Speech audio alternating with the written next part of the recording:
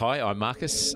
I've been working in the area of ageing and longevity for over 25 years, both here in Australia and right across the world. And I want us to develop new thinking on getting older. Booming the podcast is about unlocking the mysteries of getting older in today's society. It's about understanding the opportunity we have to embrace our new longevity and overcome the challenges that we'll encounter along the way. And so he went into the shed and found like an old sword blade and spirited it inside the walking sticks. I think there is a lot of fantastical thinking going on out there, and I tend to be a bit of a dose of cold water when those sorts of remarks are made.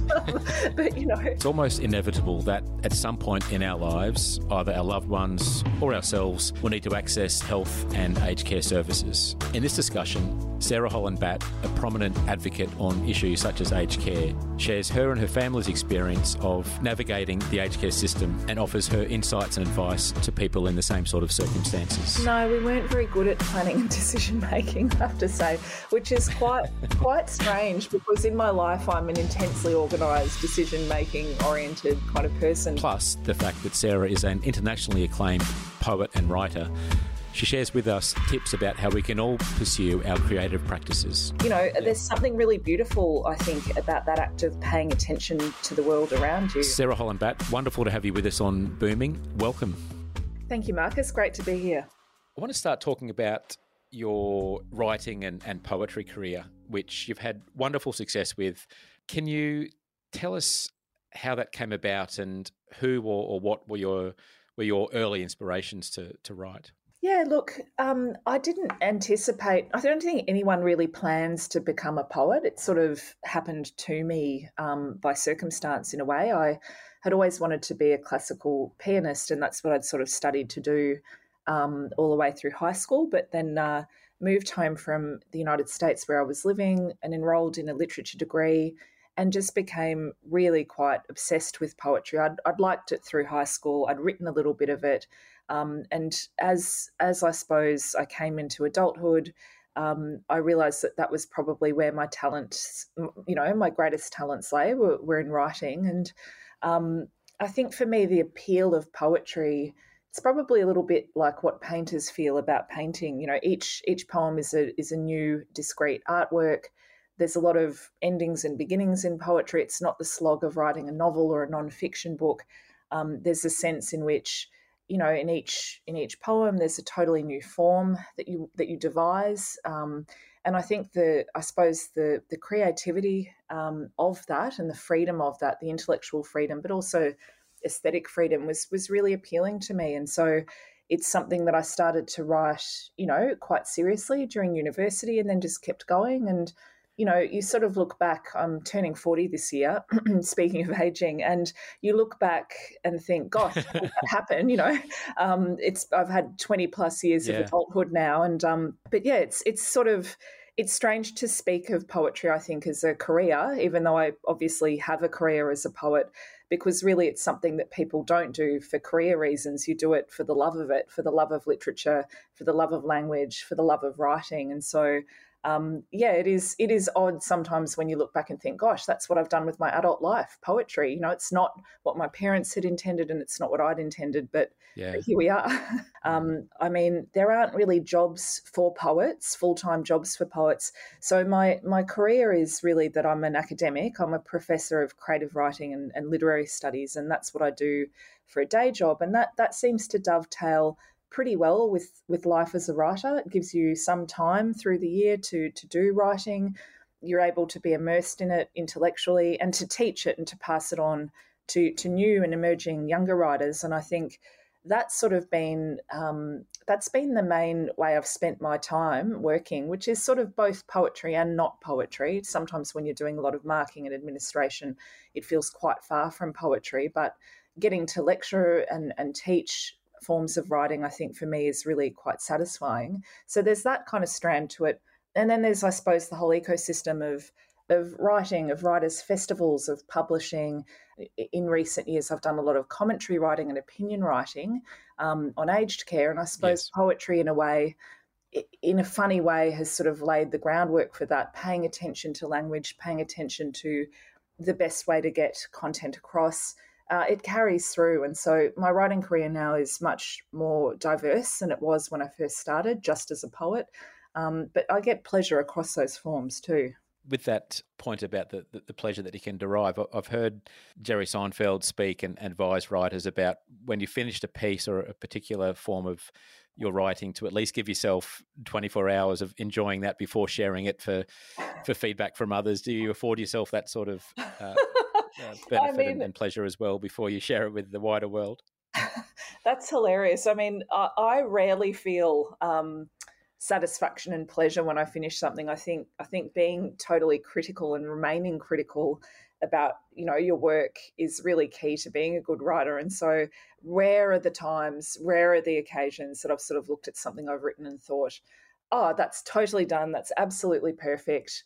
How proud am I?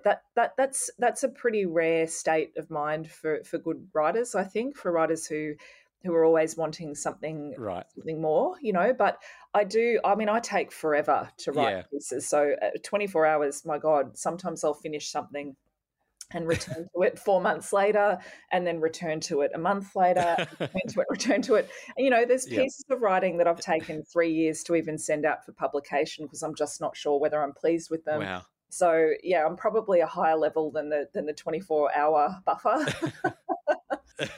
Yeah. That could be a healthy thing. Yeah, totally. What are your thoughts about the virtues for all of us, irrespective of talent levels in creative pursuit, the impact that can have on us, be it emotionally, cognitively, spiritually even?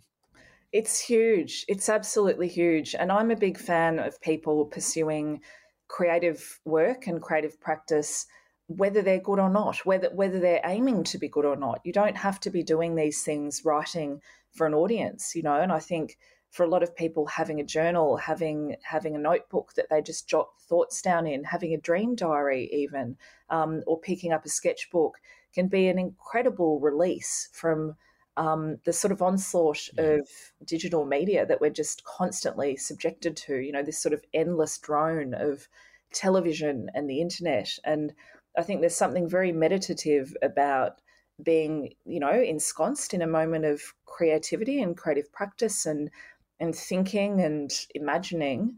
And I think it's incredibly important, obviously, for cognition, but just also for pleasure. It's just a beautiful thing to do, to sit down and work on something, even if you don't end up finishing it, even if it has no purpose other than just your own intellectual pleasure. I think that's really important. And then I would add to that, not just making, but also consuming. There's so much research now showing the benefits of engaging with art, engaging with music, engaging with writing, with poetry, that these art forms not only, enlarge our imagination and make us more interested in the world, but they also bring us, I think, a lot closer to the lives of others and the perspectives of others who, may be otherwise quite distant from us. And so the beauty of poetry or visual art or music is that you can stay in your house but be reading an artwork that's created in Kandahar or, in Italy or 3 centuries ago or 2,000 years ago. And I think that sense of continuity and human connection that we get from consuming art and reading it and engaging with it is just as valuable as it is when we participate in the making of it ourselves. Indeed. And what are your tips to people who might be, whether it's intimidated or a bit hesitant to engage in those practices or those pursuits? What's, I guess, your starting tips for people to start embracing some sort of creative pursuit where they otherwise may not have done so? Yeah, look, I think so much of good art, the key is paying attention and learning to pay attention and settle the mind. And this is something I talk to my university students about a lot, that learning to be still and pay attention to the exterior world and the internal world are kind of the key to being good writers, good artists of any form. And so my advice to folks who are thinking about having a little entree into some form of creative practice, whether it's writing or drawing or whatever it is just set yourself, perhaps the task of observing two things closely during a day. And that might just be on your afternoon walk or your morning walk. It might be something that you spot in a shop window. It might be an interesting looking person in a cafe. It might be a bird doing something unusual or an animal that you haven't seen before. And just taking a moment to kind of record them closely and think about the image, think about the moment, think about the texture of what's surrounding it. I think that act of paying attention is so central to all good art. And I have a dear friend, Jason, who's a painter, and whenever you go to a cafe with him, by the time you've ordered your coffee, he's already started sketching the barista. He's already started sketching, the other patrons in the cafe. And, there's something really beautiful, I think, about that act of paying attention to the world around you. And it's the same thing with poetry. It's the same thing with novels. Characters don't spring out of absolutely nowhere. They're based on close attention to what's happening in the world. And so even without making the art, just that act of really, concentrating the mind and paying close attention a couple of times during the day helps still you. It helps make you kind of centered. It sort of stops the endless scrolling of the internet and the constant blather of, different forms of media. And I worry that we're slightly losing our capacity to pay sustained attention. So that's something I think about a lot. And maybe that's a little first start. And if you're interested in writing, if you're interested in poetry, keeping a notebook where you just jot down these little daily observations, half the time you'll find that there's something interesting in there that could make, material for a poem. And they're just great to look back through as well when you're searching for an image or you're searching for something, to add into a new piece of writing. You've got this kind of treasury of things you've observed. And so that would be my kind of advice. It's like being a bit of a naturalist, just going out and making some observations of the things you see. Simple but powerful, I think. Yeah, absolutely powerful. And I know, Sarah, that you've done a lot of work in different sorts of environments and with different generations of people around the artistic pursuits and obviously focus on poetry and writing. Can you share your thoughts about the importance of those pursuits as we do grow older, and a different approach is needed as we grow older, or is it the same sort of approach to those practices no matter what age we are? Look, the research does show the value, for older people of remaining mentally active and certainly engaging with complex kind of forms of art, visual art, music, language like poetry and literature. I'm not a neuroscientist, but it sort of stands to reason that obviously, that form of attention that's required to I suppose absorb those works can only be excellent for our brains and for our longevity. But I think something that is interesting and perhaps surprising is that older people form the majority of audience members at writers' festivals by a significant margin. I've just done a whole gamut of festivals this year, and I would say 90% of the audience in most of the sessions, is over 60, retired women, in fact. And right. I think there is a high level of engagement with books, with reading, among older generations in Australia, perhaps more so than there is among really young generations, where the lure of the internet and the lure of devices is strong. So I think the challenge may even be for people of my age group and younger to continue to learn to pay that sustained attention. Having grown up increasingly, including, my students and really young people, having grown up in an entirely digital kind of environment. So I think it is extraordinarily important that not only that people do it for their own health, but that they're given access to it. And I think that can be a bit of a challenge. Certainly, for example, in an aged care context, making sure that residents have access, and the opportunity to engage with art and to engage with these complex and beautiful forms of human expression.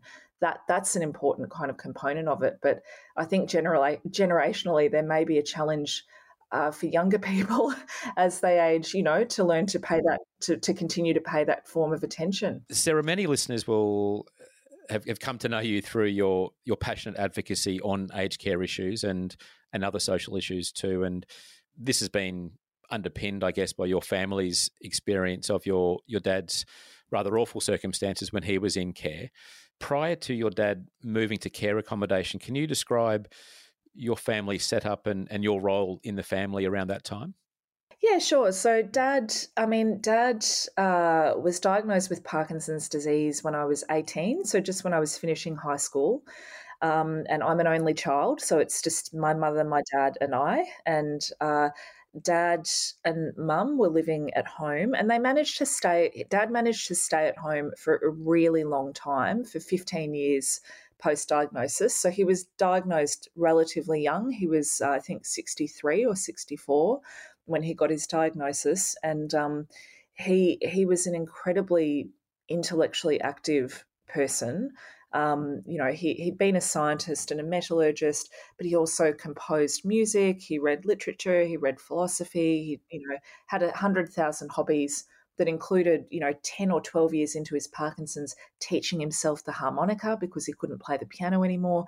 He was that sort of person. He liked to take apart computers and put them back together again and all sorts of things. So he was quite an unusual mind, I think it's fair to say, really, really brilliant. And perhaps because of that, because he remained so intellectually active, his Parkinson's had a relatively slow progression. So he basically was all right for about 10 years. I mean, he went through some various, personality changes and depression and, some of the mental health challenges that can come along with a diagnosis like that, which was pretty devastating for him. But, he kept himself really, really active. And so he and Mum were sort of fine for probably the first 10 years. And then as his Parkinson's progressed and he became less mobile, he had a deep brain stimulator implanted, which is a sort of kind of pacemaker that helps you walk if you've got Parkinson's. That worked for a while, but eventually, he was falling a lot. It was a real worry. I was concerned that, Mum was trying to help him up on her own. And I just got worried. We both got really worried that one day she might break her back trying to help him up. And, it just became completely unwieldy, even with help, for him to be at home. And so that was, I suppose, the setup. And yeah, I obviously supported Mum and was part of that entire journey. But in terms of my involvement as a kind of carer for Dad and my deep involvement, it probably the same as Mum. It only really came at sort of the 10-year mark of his Parkinson's, or maybe even a little bit later when he, when his needs became a bit more acute. Did you and your mum consciously talk about the need for your role to change as your dad's needs were changing? No, we weren't very good at planning and decision making, I have to say, which is quite strange because in my life I'm an intensely organised, decision making oriented kind of person. But I think we were both quite shell shocked by, just by the situation. You don't really get a guidebook, and he had changed as a person, quite a lot. His personality changed. He became combative and difficult. That was the sort of hard stuff to deal with. And I think Mum and I were pretty much in survival mode of just trying to make sure that he got the care that he needed, trying to reason with him when he was sometimes wanting to do really irrational or even dangerous things. I'm thinking of, there was a hilarious, terrible at the time, but hilarious in retrospect. There was a moment where he became sort of fixated on the idea that that he would be mugged when he was out because he was using a walking stick. And so he went into the shed and found like an old sword blade that somehow we had, a small sword, and spirited it inside the walking stick. So he opened up the walking stick and sort of like somehow joined it to the handle and created a kind of, concealed weapon that we had to spend weeks trying to tell him that he could not take out in public. And, and so there were lots and lots of incidents like that where it was just, you don't really have time to consciously plan and discuss. You're just thinking, oh, God, what's Dad doing now? And so there were a lot of moments like that. And I think, our roles just evolved as Dad's needs became more acute, and it just sort of went that way. And I wish in a way we'd had someone to sort of help us or talk us through the stages and phases or what to expect. But it was sort of a lot of surprises coming very quickly around the corner with not a lot of time to think and, react. And it's like that, I suppose, for anyone with a loved one with a cognitive illness. There's a lot of surprises that you just couldn't possibly be prepared for. And we had our fair share of those. Yeah, absolutely. That's such a consistent feedback that people would have loved to have had some sort of advice or assistance as they're trying to navigate through the changes. And Sarah, I know you've spoken and written in great detail about your dad's experiences. Could you just briefly outline your dad's experience in the health and care system? Yeah, so Dad moved into aged care in 2015 after, as is common, I think, a spell in hospital where he had a pretty steep decline. And we did the very diligent thing of inspecting a lot of aged care homes, and we were both quite reluctant to put him in a home. But fortunately, we had some good doctors who just advised that it was really time, that it wasn't really safe for Mum to be looking after him, which I knew it wasn't. And so we did the best due diligence that we could and chose a place that we thought looked and seemed, good. It had nice grounds. It had, a pleasant facade and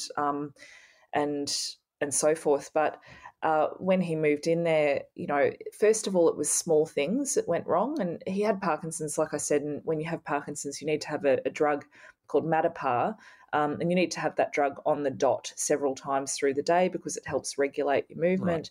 Right. And, Dad was not getting that drug on time.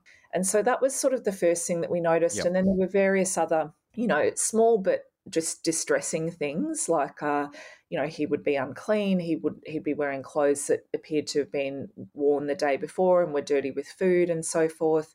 And the problems just kind of snowballed from there. And then there were some quite major things. He, broke his hip in a fall because no one was there to help him to go to the bathroom, and he tried to take himself to the bathroom himself.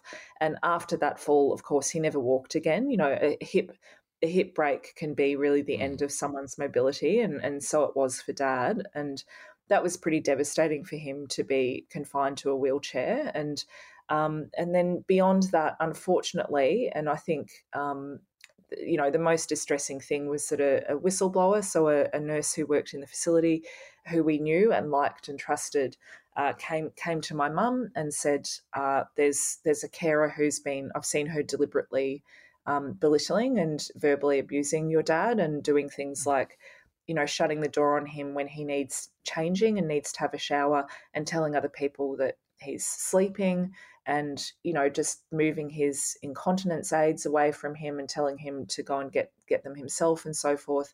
And of course, that was incredibly distressing and infuriating.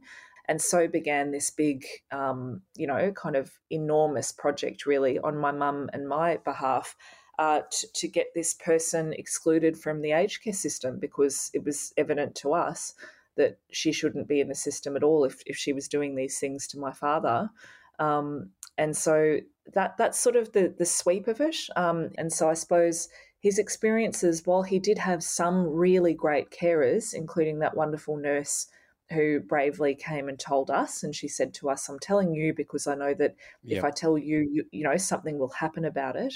So I don't want to indicate that there wasn't a lot of goodwill and effort and good staff, but overall the end result for Dad was that in spite of all of those good intentions, he often had really quite objectionable and grave kind of failures of care. You've spoken previously about the transition to that care accommodation was difficult for your dad, as it is for many people making that shift. How was that period for you when your dad was moving from home into a different environment? Initially, the feeling was relief. There was a little bit of relief at the beginning because Mum was able to, leave the house and go and do some grocery shopping and have a bit of a break. And there was a sense, we did have an initial faith in the home that it was going to be good, and that it was we knew that, Dad was resentful of it, didn't want to be there, was very negative. But, you know, we knew that in time he would settle in, and we were visiting him every day. Between Mum and I, every single day we were visiting him. You know, I was speaking to him on the phone from Brisbane because he was on the Gold Coast. Mum was going in every single day. I was coming down on the weekends. We were trying to make him feel still really connected and still part of the family. And so I suppose our concern was for Dad's sense of settling in and happiness. And for us, there was a sense initially of great relief that, okay, well, we've made that decision, you know, and guilt. You do always feel a bit guilty when you move someone you love into care. It's not ideally where you would necessarily like to see them. And so Mum and I felt guilty.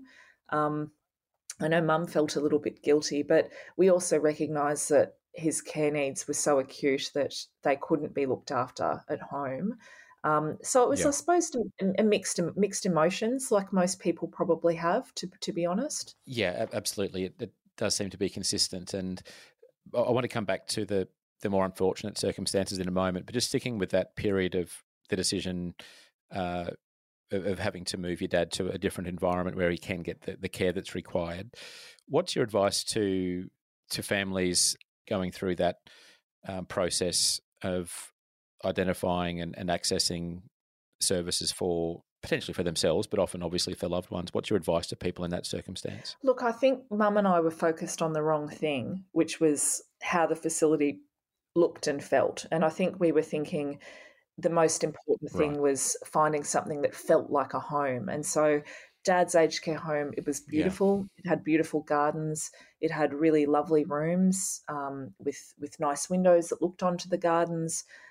It was a physically very handsome kind of building facility. And, you know, you've got to remember that you're not going there on holiday.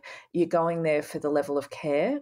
And I wish that we'd known enough to ask questions about how many carers were on staff, how many nurses were on staff. And, you know, now I know, of course, that you can look up, you know, safety quality reports about how the facility has performed and so forth, and new legislation that's coming through at the moment hopefully will give people a little bit more transparency about how well a provider's performed. But Mum and I didn't know to look that stuff up. You know, we inspected probably 4 or 5 homes.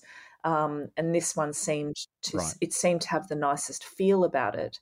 And of course that's important too, because you're going to be spending a lot of time there as a family. You don't want something that feels really cold and clinical. But on the other hand, we probably should have spent some time perhaps even speaking to some carers, you know, just having a chat in the hall during a visit to get a sense of, well, how well staffed is it? How long have people been working there? Because, you know, one of the things that Dad experienced a lot was just an endless carousel of new faces, people coming and going.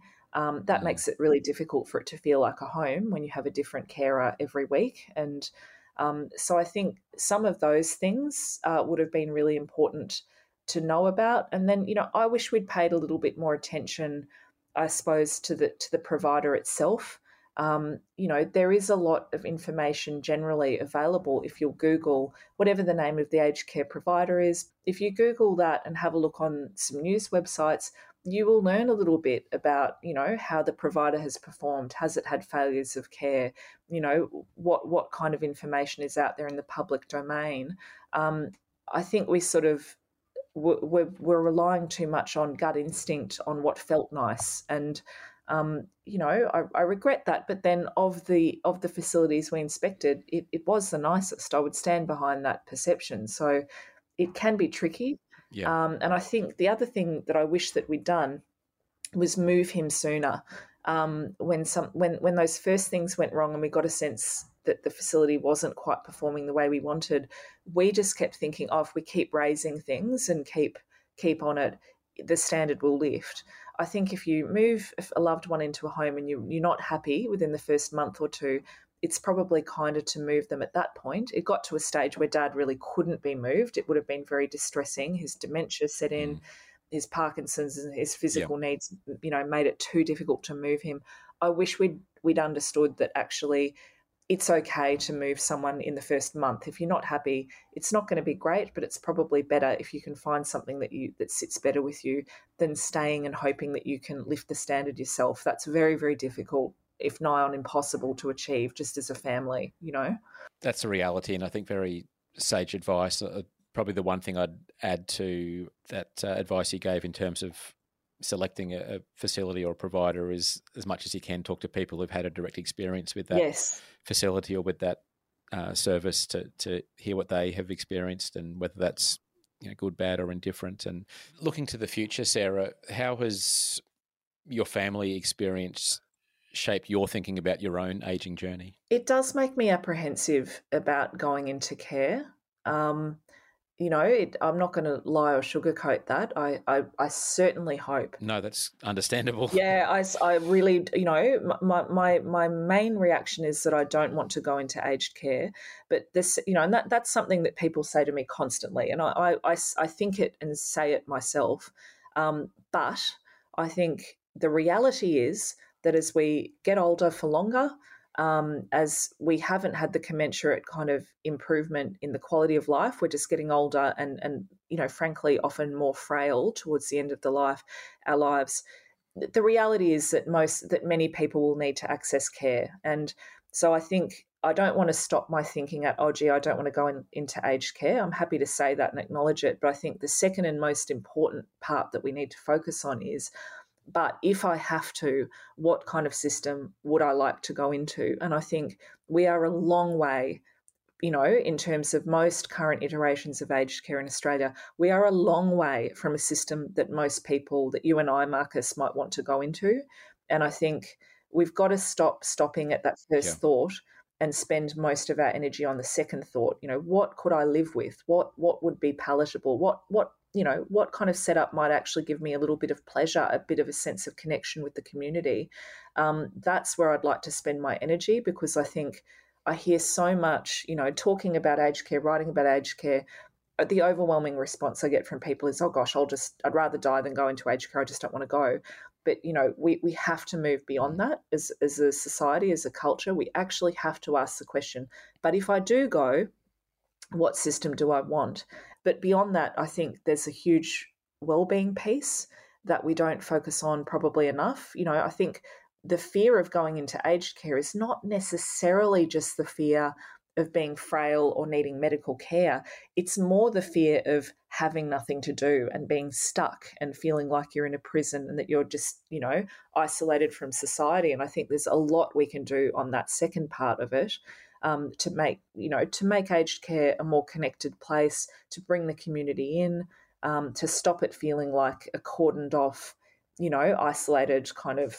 isolating place to be, and to make it a place that we might feel isn't so distinct from the general community. And I think that's a really important thing that I'd like to see more focus on. Do your peer groups and friendship groups discuss longevity and what might lie ahead in terms of our longer lives? Yeah, look, we do have those conversations, and probably because they are my friends, they too are more aware of this stuff than they might be otherwise, because it's pretty hard to avoid when you're a friend of mine being buttonholed and being asked to discuss aged care. I do tend to do it. So I think there is a lot of fantastical thinking going on out there, and I tend to be a bit of a dose of cold water when those sorts of remarks are made. But yes, I think there's a lot of anxiety about getting old among my friends, and I share it too. A lot of uncertainty about, well, what will life feel like if I'm frail and vulnerable? I don't want to live too long. I don't want to die early, but I don't want to live too long. I want to have a good quality of life. All of those things, I think, are pretty upfront on people's minds. And a lot of my friends in the last few years have turned 40, and I'm turning 40 this year. And that's a bit of a, those milestones as they come up. I've got friends who've turned 50. I think we sort of move along in our lives, and then these little signposts come up and you think, oh gosh, yes, I am creeping up there. And so, I think that's universal. And I think I appreciate and understand the anxiety and the concern and worry about getting old, but I think there's so much pragmatically that people could do to contribute to the public conversation and public pressure to ask for a better aged care system. I think aged care is a topic that we like to ignore and repress and pretend won't happen to us and won't apply to us. And I think that's not helpful.